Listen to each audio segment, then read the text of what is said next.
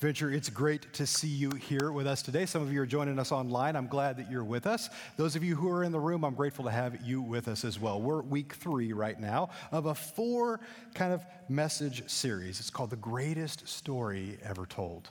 We're leaning into the nativity story. We're leaning into the truth that God came near and everything changed.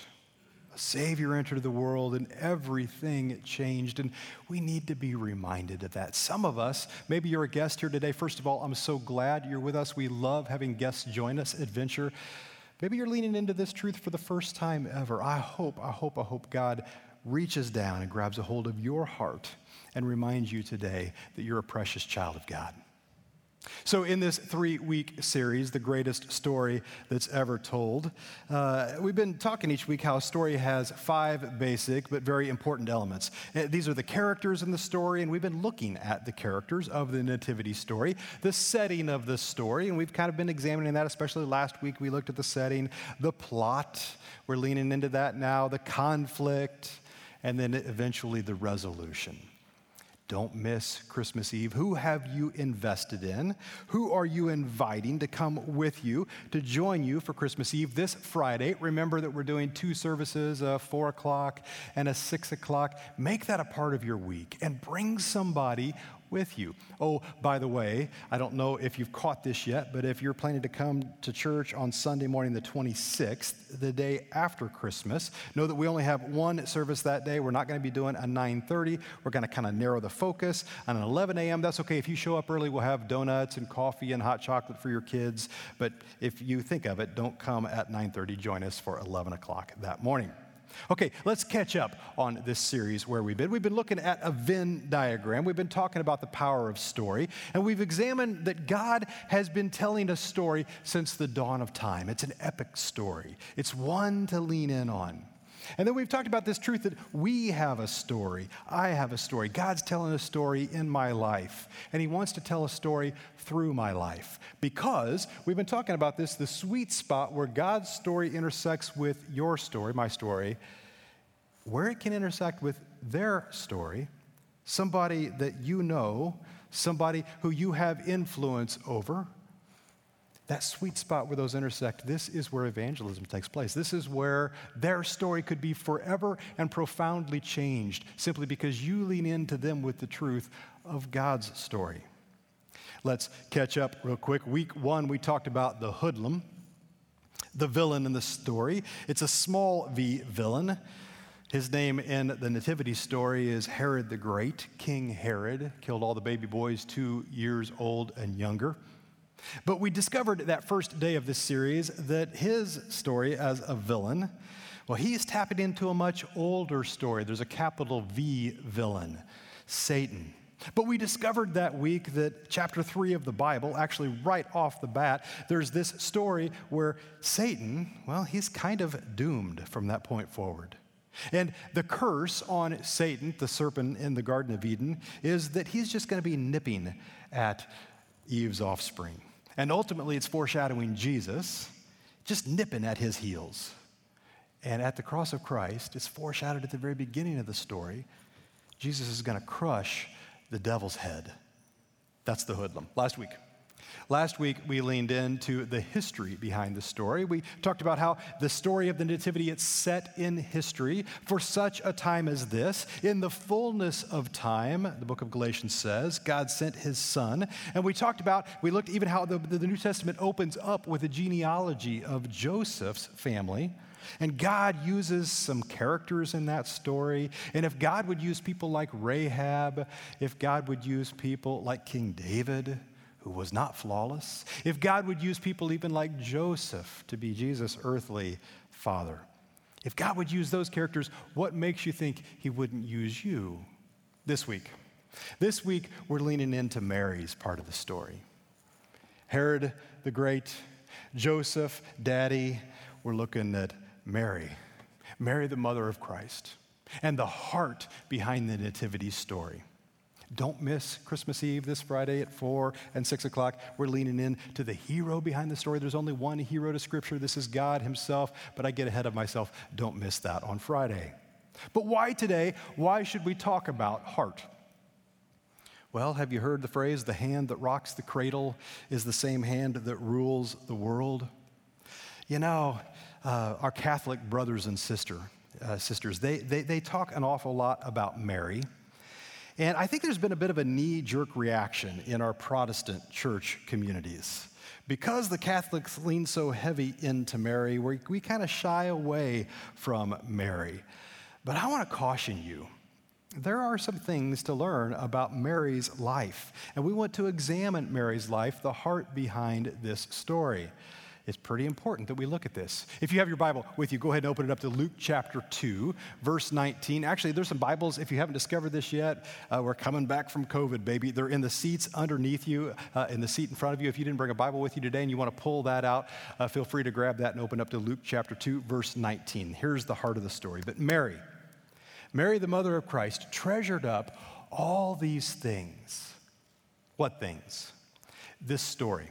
This is set firmly in the context of Scripture. This is right after Hark the Herald Angels Sing. Glory to the newborn King, and the shepherds in the field, they hear this, peace on earth, goodwill toward men, and they run. They make a beeline to the nativity scene. And they gather together around this scene. You've got Mary, and you've got Joseph, and you've got the infant newborn baby Jesus.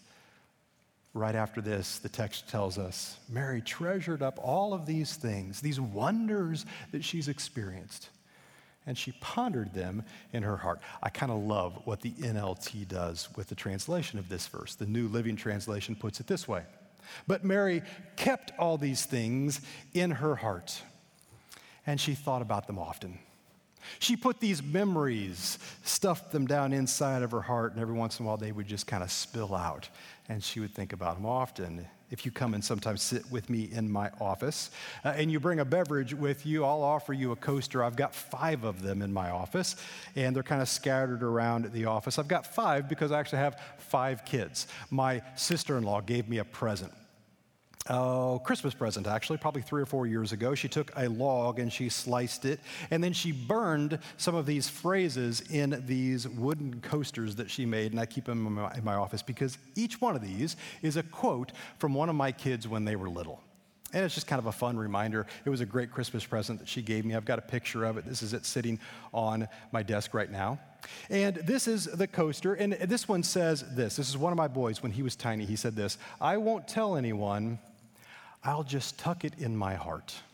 I think his mom, Dawn, had just been having a conversation with him about Christmas presents, and he was wanting to know what maybe Dad or one of his brothers was getting for Christmas, and Mom was saying, well, I don't know if you can handle that because you're gonna tell.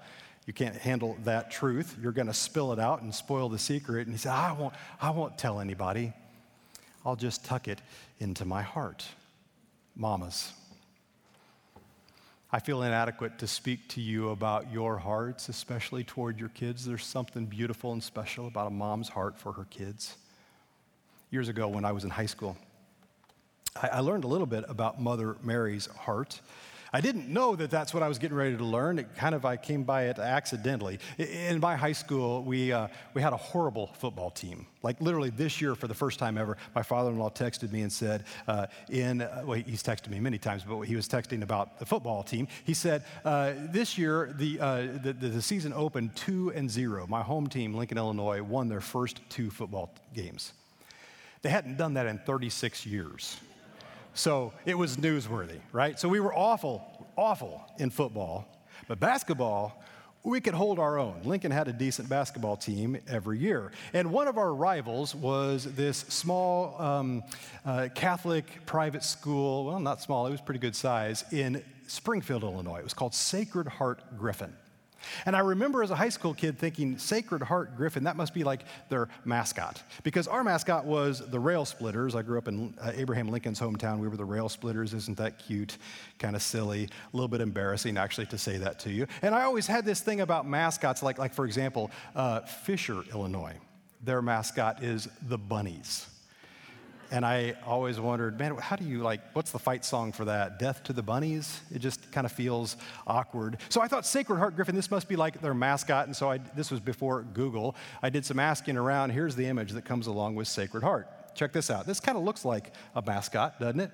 I mean, you've got a sword piercing this heart. That's kind of cool. And then, you got some imagery over here. It's kind of a line drawing. Actually, this is kind of ancient artwork. This is Christian artwork. I said something a bit ago about our Catholic brothers and sisters.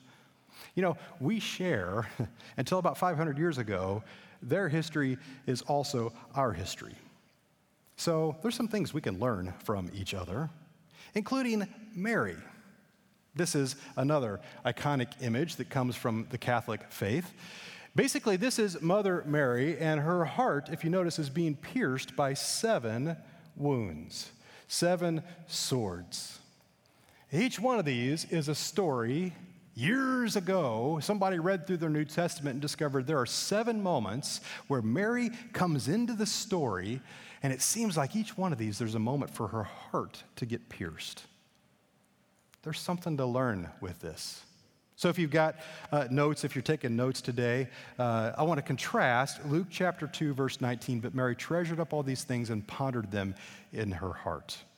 Because I think that this, oh my goodness, this would uniquely fit today. I think this is applicable today. Contrast that with Proverbs 4, verse 23. Above all else, guard your heart, for it's the wellspring of life. If you're taking notes, ask this question. How do you simultaneously guard your heart and open it up to living and loving? Because when you open up your heart, moms, you know this, you make it vulnerable to wounding. And after reflecting on those 7 sorrows, we're going to explore them here in just a minute. I found them in my study. I found them to be remarkably relevant to our world today. People still lose loved ones. People are still unjustly persecuted and killed. And those 7 sorrows, they give us a chance to learn about heart from the Nativity story. Actually, let's stretch it out from Mary's life story. So, today, here's our outline. We're going to have 7 wounds that bring 7 questions and 1 answer that brings healing. 7 wounds that bring 7 questions and 1 answer that brings healing. If you're taking notes, here's the first wound. Write this down. As you study Mary's life story, the prophecy of Simeon and Anna brings a wound to her mama's heart. There's this moment when the boy Jesus, young, like infant, maybe toddler, I don't know. He's a little boy. And they go to Jerusalem, and there's this moment where Simeon, a holy man in Jerusalem, and Anna, she's known as a prophetess, they have this moment of joy. They have this moment of their hearts just overflow when they meet the baby Jesus, because they see him as the fulfillment of what the whole world has been groaning to see. And they bless the child. They prophesy over the child, including Simeon. He says this in Luke chapter 2, verse 34. Simeon blessed them and said to Mary, his mother, so Mary, this is pivotal in her life. This is a big moment. Behold, this child is destined for the fall and the rise of many in Israel. So he's going to have a huge impact over a whole bunch of people. And I would argue, by extension, us as well. He's talking about us. And to be a sign that will be contradicted, and you yourself a sword will pierce. What is he talking about? So that the thoughts of many hearts may be revealed. So something's going to happen with this child. We've read, many of us, the end of the story. We know that the cross of Christ, well, it informs the moment we just had in communion. But at this moment in Mary's life, her heart's pierced because she knows something's coming. And it's going to mean personal loss for her. How do you simultaneously guard your heart and open it up to living and loving? Well, here's the question that wound brings. What if God's story is bigger than your dreams? I suspect that just like that song that they sang a bit ago, Mary had some hopes and dreams, right? Like her daddy walking her down the aisle, but instead her story became God saying, hey, you're already expecting a baby. And then if you remember the story from last week, Joseph was going to kind of quietly divorce her, kind of quietly set her aside. She had some hopes and dreams, I'm sure, for her life and this baby. The Savior of the world, he changed everything, right? Can you imagine being Mary at this point in the story? That's a wound that pierced her heart. 7 wounds that bring 7 questions and 1 answer that brings healing. Here's the second wounded heart moment. The flight into Egypt. We talked about this last week. Let's go ahead and read the text together. Matthew chapter 2, verse 13. The angel of the Lord appeared to Joseph. We talked about him last week in a dream and said, rise, take the child and his mother, flee That word right there, doesn't that evoke some heart emotion? Flee to Egypt. By the way, if you're familiar with the story that God's been telling since the dawn of time, especially through his Bible, God's people don't flee to Egypt, they flee from Egypt. But flee for your lives, for the child's life, and stay there until I tell you. Herod is going to search for the child to destroy him. So Joseph rose, being a good dad, good father, good husband, and took the child and his mother by night and departed for Egypt. Mary wanted to go north, back to the Nazareth Ridge, to let the older women in her village coo over this precious little baby. But instead, they flee the other direction. When Herod realized that he had been deceived by the Magi, he became furious. He ordered the massacre of all the boys in Bethlehem and its vicinity, 2 years old and younger. This is a big deal in Mary's life. Here's the wounded heart. Here's the question: what if life happens to your story? Life happened to Mary's story in that moment, right? And I don't mean to trivialize this. This was a big deal. This is a big life moment. Life happened. They had to flee the other direction. I read an article this past week that I hope, mamas, I hope you find this as encouragement. I hope you find it practical. I hope you find it helpful. Again, I don't totally understand a mom's heart, but I read this article and I thought this might be helpful to share. This is a mom who talked about a moment when life happened to her. Big moment, big day. Maybe not flee to Egypt big, but big in her life. And then she says this. She says, I could have gotten stuck there easily. I've done it before. I've been known to get stuck in many a yucky place. But thankfully, that day I leaned into the one who would always guard my heart. Remember that passage from Proverbs? How do you simultaneously open your heart and guard your heart? Maybe there's a clue here. You invite him to guard your heart. I love that. His whisper stood out above the others. Maybe it was the years of getting stuck that trained my ears to listen for truth, to listen to Jesus.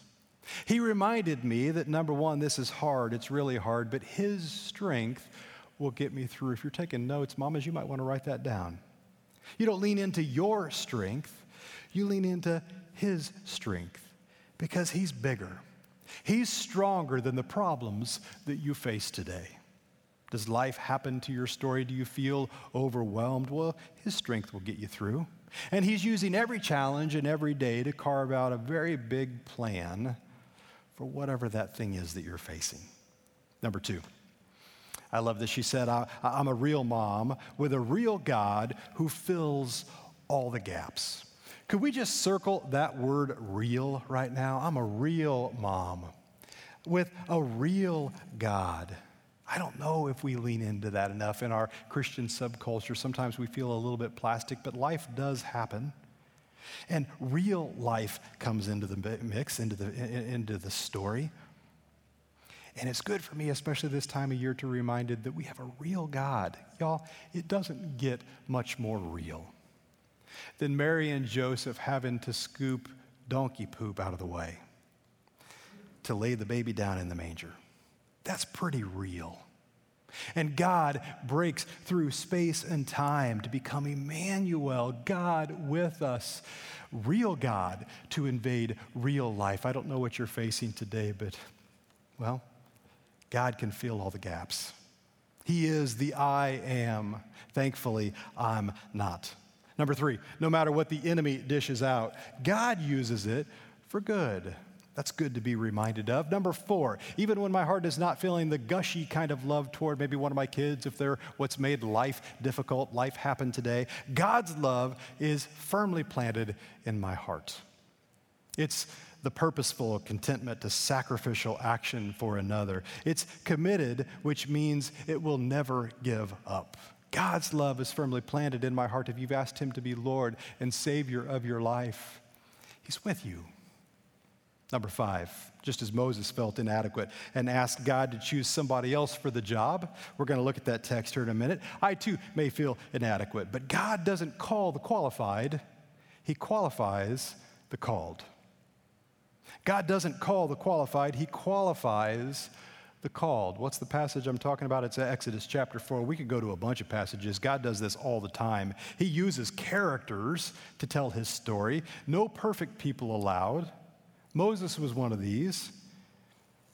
He wasn't the perfect orator. Moses said to the Lord, "Oh Lord, I've never been eloquent." God had said, "I want you to go tell Pharaoh some things for me." Moses said, "I don't think I've got it in me, God. Neither in the past nor since you've spoken to your servant. I'm slow of speech and tongue." Sometimes my words get jumbled up in my mouth. Maybe you can relate to that. Some people think that maybe Moses had a speech impediment, and he's basically telling God, "I don't know if I can do this, what you've asked me to do." Well, the Lord said to him, "Who gave man his mouth? Who makes him deaf or mute? Who gives him sight or makes him blind? Is it not I, the Lord? Now go, I'll help you speak, and I'll teach you what to say." But Moses kind of takes another swing at it. He says, "Oh Lord, please send somebody else to do it. I don't know if I have it in me." Here's the deal. God doesn't call the qualified. He qualifies the called. He called Moses, and he made it happen. God's bigger. Number 6, my God is for me and with me in every battle I must fight. Don't miss Christmas Eve. We're going to lean into the value of hero. God is the hero, not you. When you look at God's story and your story and their story, don't make yourself the hero. God's the only hero in Scripture, and he's for you, and he's with you. Number 7, sometimes a good nap is great medicine. I love that. Sometimes in the middle of the hecticness, the craziness of the Christmas season, sometimes moms and dads, it's just good to take a deep breath and step away. Sometimes the most spiritual thing you can do is simply take a nap. Okay, 7 wounds that bring 7 questions and 1 answer that brings healing. Here's the 3rd wounded heart: the loss of the child Jesus. The loss of the child Jesus. Actually, it's in this moment he's going from child to man. If you're familiar with Jewish culture, this would be about the bar mitzvah time. He's 12 years old, the text tells us. He's turning the corner from childhood to adulthood. And we looked at this story last week, so we're not going to look at it today, but it's in Luke chapter 2, verses 43 and following. And there's this moment when Mary and Joseph, they're in Jerusalem to do some things with Jesus.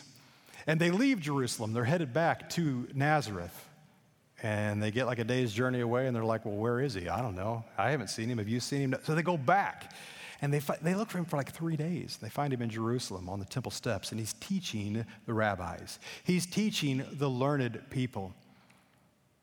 And he says, "Why would you not think I would be about my Father's business?" But before that, I love this, Mary gives him just a little piece of her mind. She says, "Son, why have you done this to us? Your father and I have been looking for you with great anxiety." And I almost picture Joseph, the strong, silent type, standing over in the corner, and he's like, "Oh boy, the boy's gonna get it now." Mary, don't hurt him.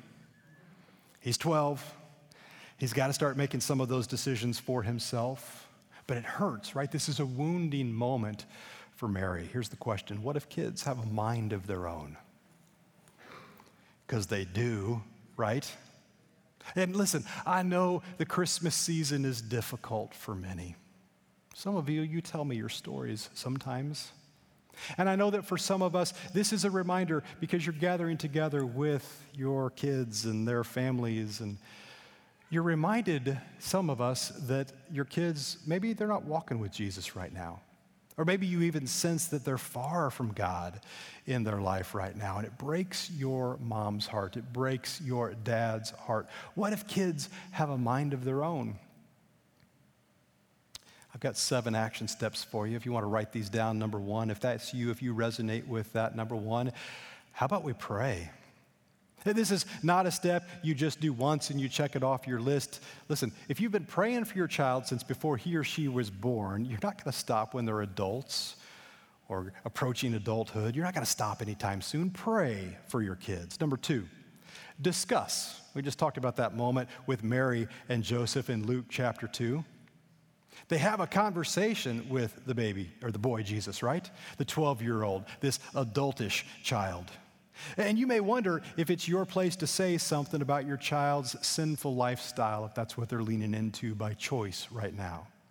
It absolutely is. Not only is judging the sin the loving thing to do sometimes, but as the child's mother, you're in a unique place of influence. So in figuring out how to parent grown children, maybe that are living in sin, it's your job to notice and to care. Your child expects, or they should expect, for you to notice and to care. Please notice, however, that I said discuss, not lecture, not forbid, not scold, not threaten. Your job, if they're an adult, is only to have a mature, a grown-up conversation. So find out what's going on as much as you're able to. And find out your child's thoughts on the matter and share yours when it's appropriate and when it's in a loving way. Number 3, speak. Maybe this is to a trusted friend. Maybe this is to a pastor. Notice this is after. Number 2, discuss this with your child. Number 3, maybe it's time to exercise Matthew 18, where you bring somebody else who has some investment in their life. And especially if this is a youth pastor when they were younger, or this is a pastor that they respect, or this is a friend who you also knows Jesus and you want to bring them into this conversation and there's an opportunity there, you should lean into that opportunity to speak truth to them and invite somebody else into the process. Number 4, let it go. Once you've shared your opinion on the situation in a loving way, there's really nothing else to say. Your child is an adult now and free to make his or her own decisions, even if you don't agree. There are some things that only the Holy Spirit can do, and you aren't the Holy Spirit. But you do have action steps. Here's number 5, set boundaries. In learning how to parent grown children, maybe that are living in sin, setting boundaries very well might be needed. Just because you can't change your child's behavior doesn't mean you have to allow it or you have to enable it. For example, you can set the rule that your child is not allowed to have their boyfriend or their girlfriend stay the night at your house when they come to visit over the holidays. You could set the rule that you won't help out financially as long as they're using their money irresponsibly. You may even make the rule that your child is not allowed to visit as long as he or she are making poor choices. That's extreme, but if you need to do that to protect the other people in your house, you might need to do that.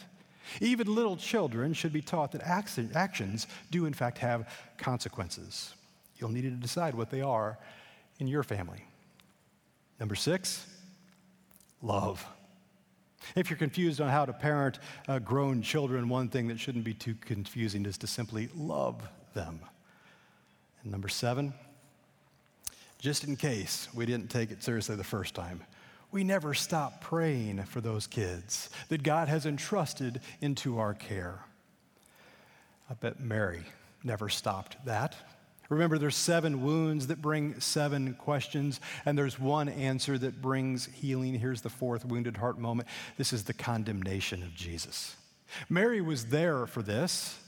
By the way, the first 3 are surrounding the nativity story. They're at the beginning of the story.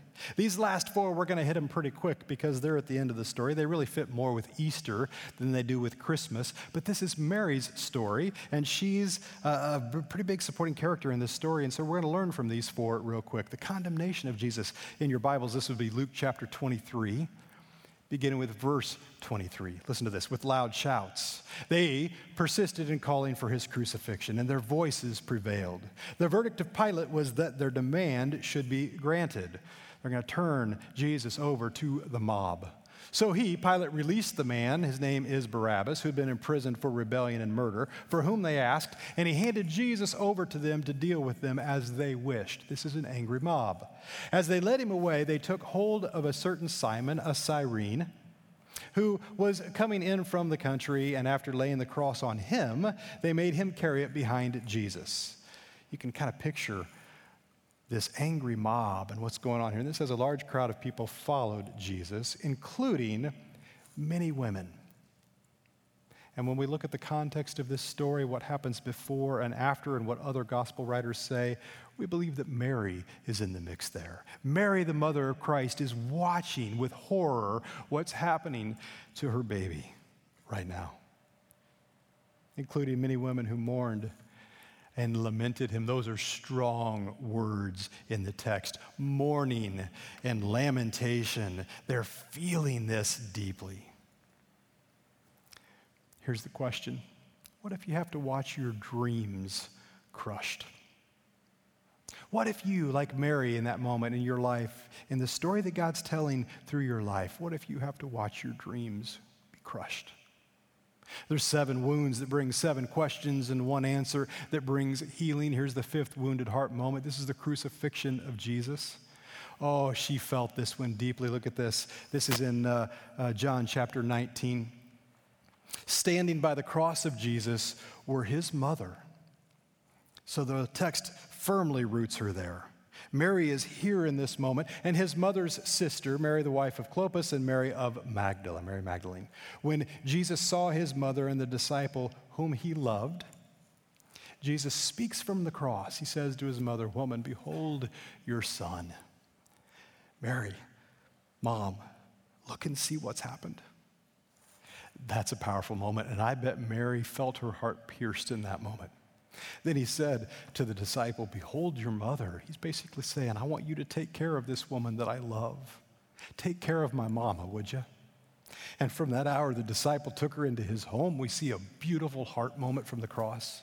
After this, aware that everything was now finished, in order that the scripture might be fulfilled, Jesus said, "I thirst." There was a vessel filled with common wine, so they put a sponge soaked in wine on a sprig of hyssop and put it to his mouth. When Jesus had taken the wine, he said, "It's finished," and bowing his head, he handed over his spirit, and Mary was there. So here's the question: what if you have to watch your dreams die? Some of you, literally, some of you, you never should have to bury a child, but some of you have lived through that.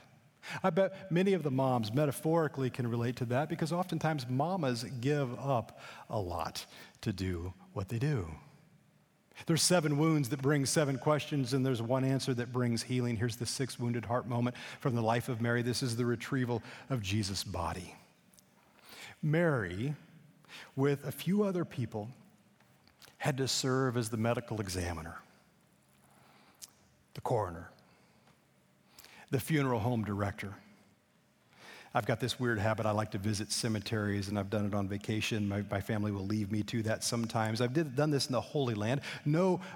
Every good story needs some good pictures to go with it, so I've snapped some images of tombs in the Holy Land. This is the 1st century. This is not the area where Jesus was buried. This is across the valley. This is the Mount of Olives, is where this excavation took place, but this is a 1st century tomb.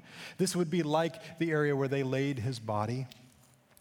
Here's another picture. This is a garden tomb. We're going to read where the text talks about it being a garden. I don't believe this is where they buried Jesus, but the inside of this tomb, well, it'll show you, the next picture will show you a little bit what might have looked like in there, the moment when Mary had to watch her dreams die. 7 wounds that bring 7 questions, 1 answer that brings healing, the retrieval of Jesus' body. They took the body of Jesus, John chapter 19. They took the body of Jesus and bound it with burial cloths, along with the spices, according to the Jewish burial custom. Here's the question: what if life feels overwhelming? Can you imagine in that moment what Mary must have felt? 7 wounds that bring 7 questions and 1 answer that brings healing. The 7th wounded heart moment in the life of Mary is the burial of Jesus. We just looked at those pictures of the tomb. Can you imagine being a mama and having to walk in with the body of your child?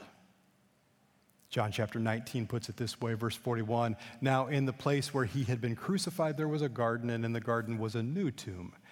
That's why that garden tomb I showed you, that can't be the place where he was buried, in which no one had yet been buried. So they laid Jesus there because of the Jewish preparation day, for the tomb was close by. Here's the question: what do you do with painful loss? What do you do when your whole world comes crashing down around you? Remember, there's 7 wounds that bring 7 questions and 1 answer that brings healing. But let's, real quick, before we find the answer to that question, let's go back and look at our Venn diagram. We've got God's been telling a story since the dawn of time. And he wants to use your story to bring others to him. This is the sweet spot of evangelism. So what do you do? What do you do with painful loss? What do you do with all of those other questions we asked when life feels overwhelming? I told you at the beginning of this series that I took some of my kids to see The Chosen. How many of you have done that? Gone to the theater and watched The Chosen? It's great. If you haven't seen that yet, The Messengers. And I sat there and I thought this, as I watched this, they took some liberties with the storytelling, and there's a moment at the end, and spoiler alert, I'll be careful not to ruin the moment for you, but they do a flashback to the end of Mary's life. Actually, it would be a flash forward in the story. She's doing a flashback as she remembers these moments of all these things that she pondered and treasured in her heart. And she says this line that becomes an epic retelling moment for that story: the world must know. And she tells this messenger, I want you to take this message to Luke. He's still working on his gospel that he's going to write that's going to tell this story for posterity. That's you and me. And she writes what we know as the Magnificat. This is Mary's song. She writes it way back when. She writes this, I think, in those same moments that she's pondering, she's treasuring all these things in her heart. Actually, I think she writes this before Jesus is born. She writes this upon hearing the news that God has chosen her to carry the Savior into the world. She sits down and she writes these words. Luke chapter 1, verse 46 says this, and Mary said, "My soul glorifies the Lord." She's just heard maybe the soul-devastating news that her dream of the baby, her dream of the husband, her dream of her daddy walking her down the aisle, that's been dashed. But in spite of that, my soul glorifies the Lord, and my soul rejoices in God, my Savior, for he's been mindful of the humble state of his servant. She's saying, listen, I choose humility. I choose to lean into the shamefulness of this moment, the realness of bringing a baby into the world in a manger. I lean into this because of God. From now on, generations will call me blessed, not because of something I've done, but because God chose to use me. I get to be blessed, to be a blessing, for the Mighty One has done great things for me. Holy is his name. His mercy extends to those who fear him. Can you just see how she's saying, my story, it's meant to reflect God's story so that it can impact their story from generations to generation. He's performed mighty deeds with his arm. He's scattered those who are proud in their inmost thoughts. He's brought down rulers from their thrones, but has lifted up the humble. Mary's saying, use my story to tell God's story so that their story can be impacted by him. What do you do with painful loss? What do you do when life feels overwhelming? What do you do when you have to watch your dreams crushed or even die? That's the question. Here's the answer. You predetermine like Mary did. At the very beginning of her story, you predetermine your devotion to God's story, to your story, and selflessly, humbly, even to their story. You say, God, I choose to let you use me to tell a great story through my life, not so that I'm honored for generations, but God, so that you're honored for generations to come. My wife, Dawn, and I were talking about that whole idea of tucking it in your heart, that coaster I told you about a bit ago. She reminded me she had shared this on social media. This is December 1st. It's this season of the year, 2014. I love this. She's got a way with words, way better than me. She said, when Jake was little, he wanted me to share a secret with him. He would tell me as he pointed to his heart. I won't tell Mommy. I'll just tuck it inside. Once in a while, those words echo in my mind, but with a different meaning. Sometimes I have a full circle moment in my life when suddenly I realize why God allowed us to go through a hard moment in time. Mary went through some hard moments in time. I bet you go through some hard moments in time. Dawn said today was one of those days where I had an incredible full circle moment. And tonight as I lay down to rest, I'm tucking it inside my heart so when the next hard moment arrives, I can cling to it and remember that God is in every moment of time nestled right there with us. What do you do with painful loss? You predetermine your devotion to God's story, your story, and to their story. Right now, we're going to wrap up the sermon and wrap up our service by simply praying a prayer of invitation.